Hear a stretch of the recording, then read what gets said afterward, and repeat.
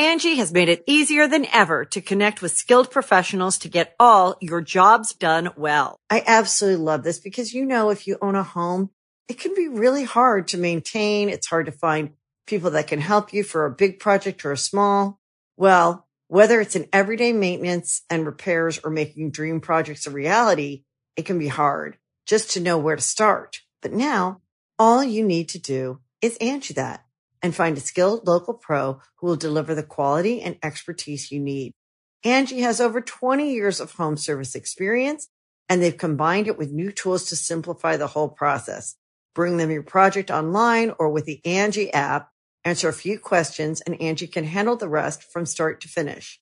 Or help you compare quotes from multiple pros and connect instantly, which means you can take care of just about any home project in just a few taps. Because when it comes to getting the most out of your home, you can do this when you Angie that.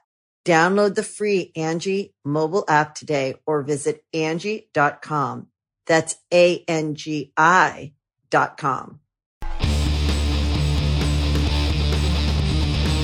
Hey, friendo, Steve here. And Larson. And welcome back to our Dark Side of the Ring Season 1 recap show. This time we're talking about Episode 3, The Killing of Bruiser Brody. Which, given that Mick Foley at the very end of it said something like, join us this season as we take on more Dark Side. I wonder if this was the first one they actually produced and they just ended up airing it third. That's a good question. I mean, it doesn't matter. I was just sounded like I just watched it this morning and he said that at the end. And I was like, I wonder if they did this first. I'm always fascinated by that. They did that in Star Trek Next Generation. Some of the episodes are out of order. Anyways. So, yeah, I thought this was a really solid episode. It was kind of hard to watch just because it was, I was going to say gut-wrenching, but that feels like inappropriate for this episode. Tony Atlas's account of the incident especially, and how the juxtaposition of this, huge, larger-than-life guy being fairly helpless in trying to, A, help his friend, and B, help avenge him or see justice through for him and not being able to was pretty heartbreaking.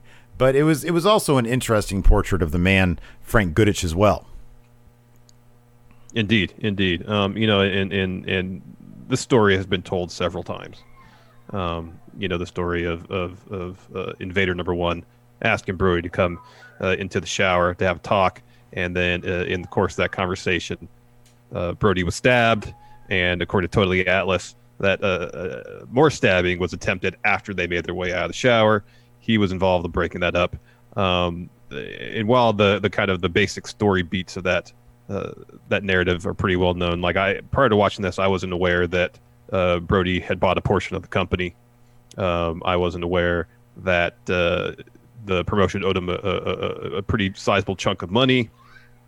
And I guess I wasn't completely aware of the history between himself and Invader Number One. They had beef prior to that incident that went back about 10 years, where Invader Number One, Jose Gonzalez, was in the midst of getting some sort of push potentially, and Bruiser Brody just apparently beat the heck out of him in a match.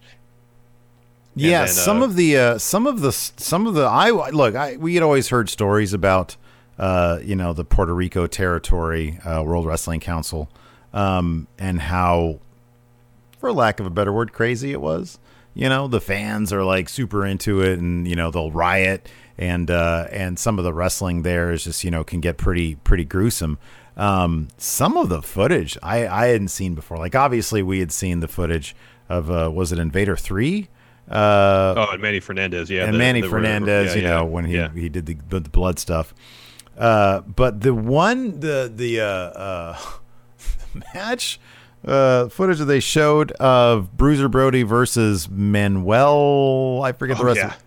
Yeah. Oh my God. Yeah. That was rough. There was some really, really rough stuff going on there. But as Dutch Mantell tells it, that's how we got people to think that it was the real deal, because we just made it was like really, really violent down there, and that's why it was successful. So yeah, like you said, the story, I through various shoot interviews, other avenues, I had heard the story before. when Dutch Mantell sort of tries to put the pieces together in terms of motivation for Invader to stab Bruiser Brody, and he notes, he had just lost his 3-year-old child in a swimming pool accident, and there was the incident, like you said, 10 years earlier when he was looking to get noticed by the WWF, and then they had that match with Bruiser Brody, and Bruiser Brody just beat the shit out of him, and then on top of that, I didn't know the idea that Brody was trying to. Well, you said this. That was he was trying to buy a piece of the prop of the promotion, and he was wanting to make some changes, including de-pushing, if you will, Invader. Invader was the booker, and I guess he wanted to fire him from that position. Yeah, exactly. And so all that stuff put together was obviously is some cause for motivation. I think that the story that Tony Atlas has to tell, though, to me was by far. I mean, he was obviously the only actual eyewitness beyond Carlos Colon, or was Carlos? Yeah, he just came in and then told Invader to stop. But Tony Atlas was there. Yeah, I hadn't heard the bit about him bringing the knife back down and then it chopping off his ponytail. I hadn't heard that before. And then little details like, Bruiser Brody grabbing onto his son's picture throughout the entire thing, like he walked into there with his son's picture because he happened to be looking at it, and he never put it down even during surgery. All that stuff is super. You see this as they talk about it, you sort of see it play out, and it's like, man, so many ways, so many times along the way, this guy could have made it. He could have lived. Yeah. Exactly, and whether it took 45 minutes for the ambulance to get there.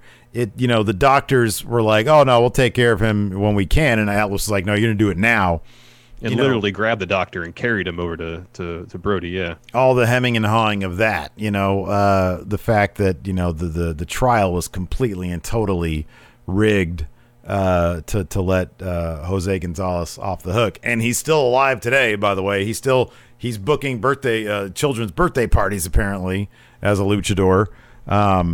So yeah, it's a pretty heart-wrenching, eye-opening tale. It is. And one interesting aspect of it is Dutch Mantell talks about how, as you mentioned earlier, it was wrestling in the World Wrestling Council is presented as extremely violent to make it seem real. Yeah. And one of the difficulties, apparently, in the early stages of the investigation is that the police thought, oh, this is an angle, essentially, they're running.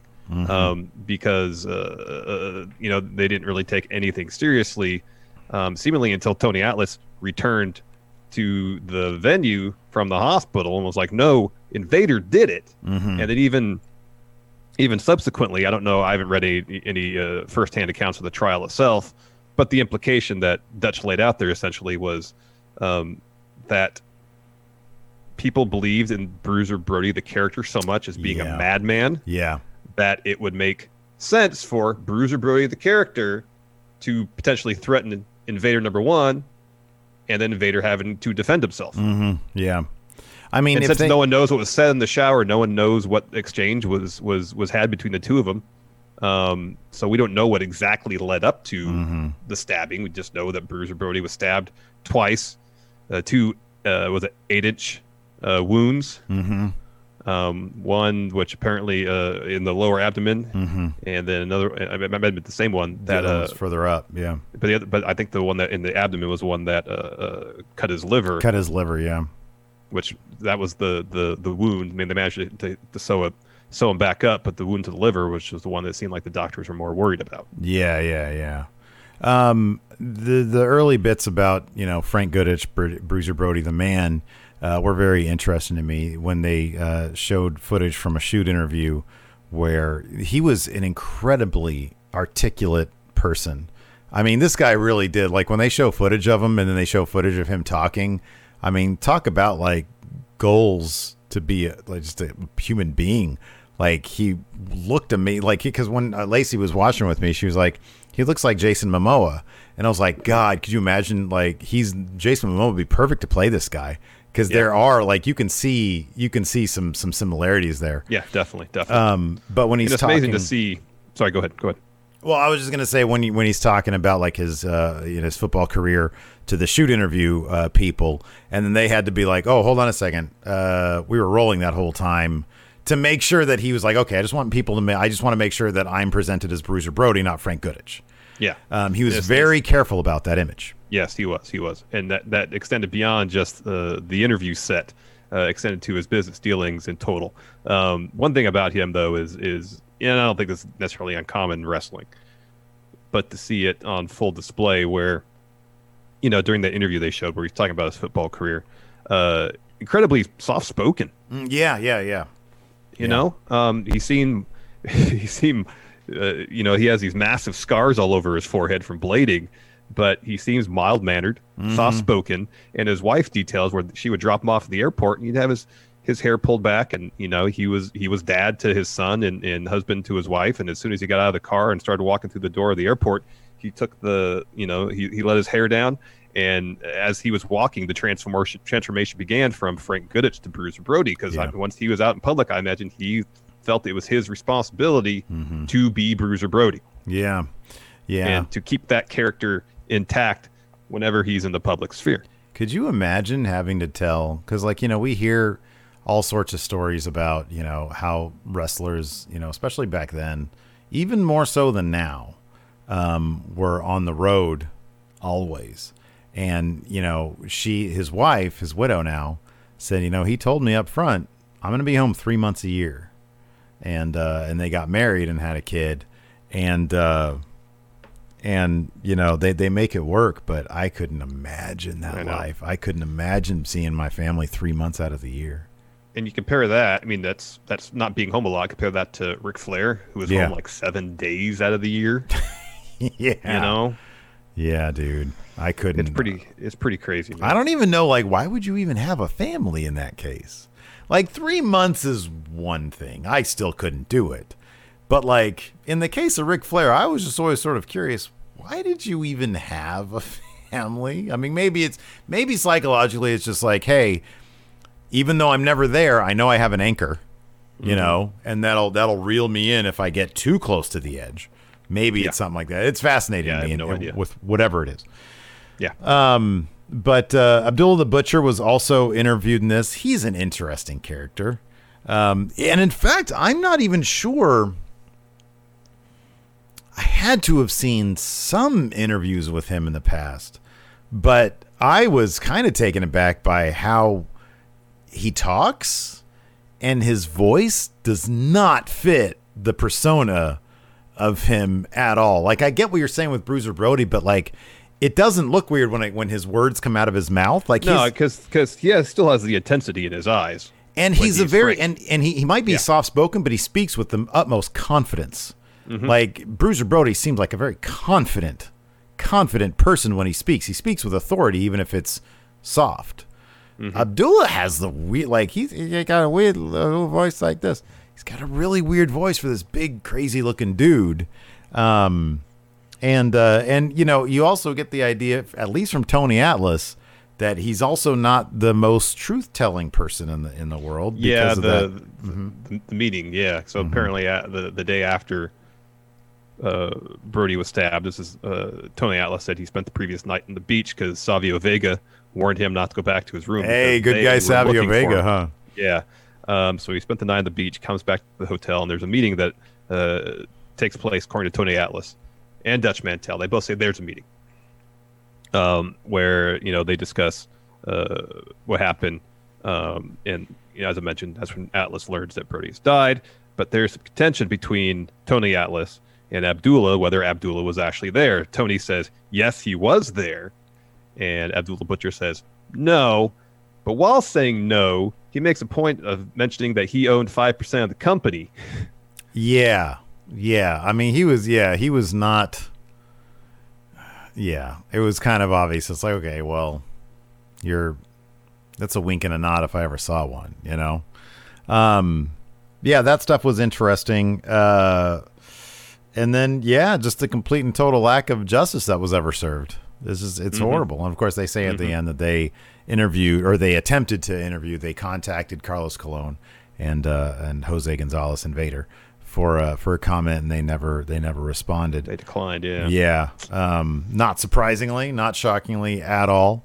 But yeah, I mean, I could not imagine when Bruiser Brody's son, now an adult, says, I don't even care about legal justice necessarily. I just want personal justice. It makes me think, all right, man, start bulking up, find a couple of mercenaries and go to Puerto Rico.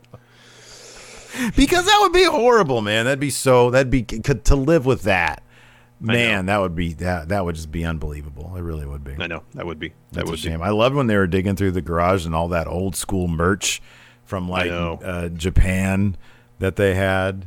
I think Pro Wrestling Tees has, through the Dark Side of the Ring merchandise line, has an old school Bruiser Brody shirt. Oh, that's cool. I'll have to check that out. I know I got one of their designs for Bruiser Brody that I wear every once in a while.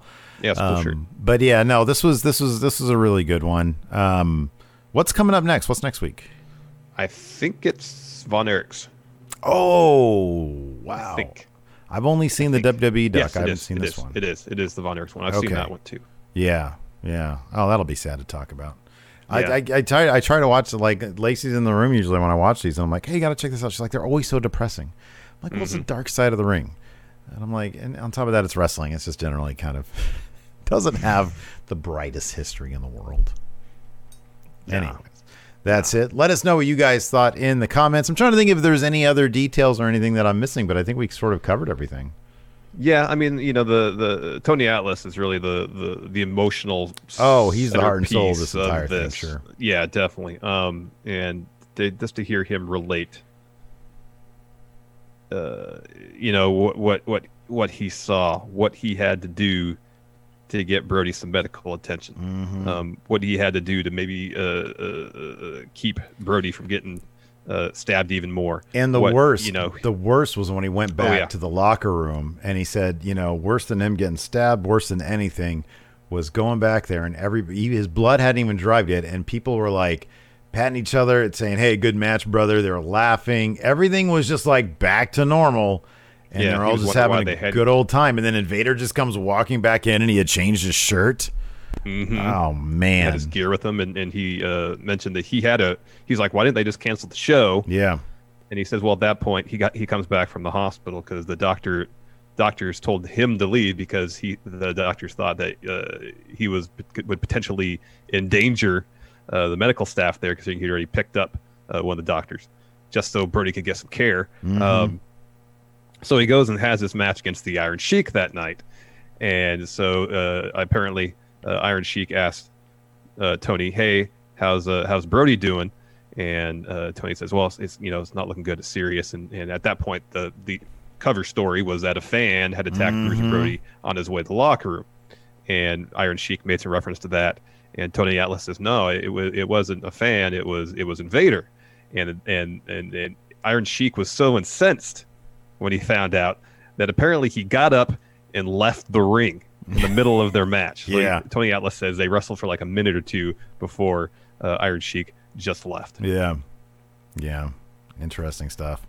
So it's definitely it's an interesting watch, and yeah, as you said, Tony Atlas, it's heart wrenching hearing him tell that story. He seems like such a gentle soul, like such a big dude. Such an imposing guy, but he seems like just such a gentle soul, I told Lacey I'm going to start using the term brother a lot more. Hey, brother, because he said that incessantly. Brother. Yeah. That's what I think. This is a wrestling thing, brother. It is a wrestler thing, I think. What's up, brother? So I went on her Instagram on one of her jewelry posts, and I said, that looks great, brother. Then she punched me. Anyways, that's it for the show. Yeah, Thanks, everybody. That's probably appropriate. Got my own dark side of the ring going on over here. This is the ring right here. Thanks, everybody, for watching. Till next time, we'll talk to you later. Goodbye.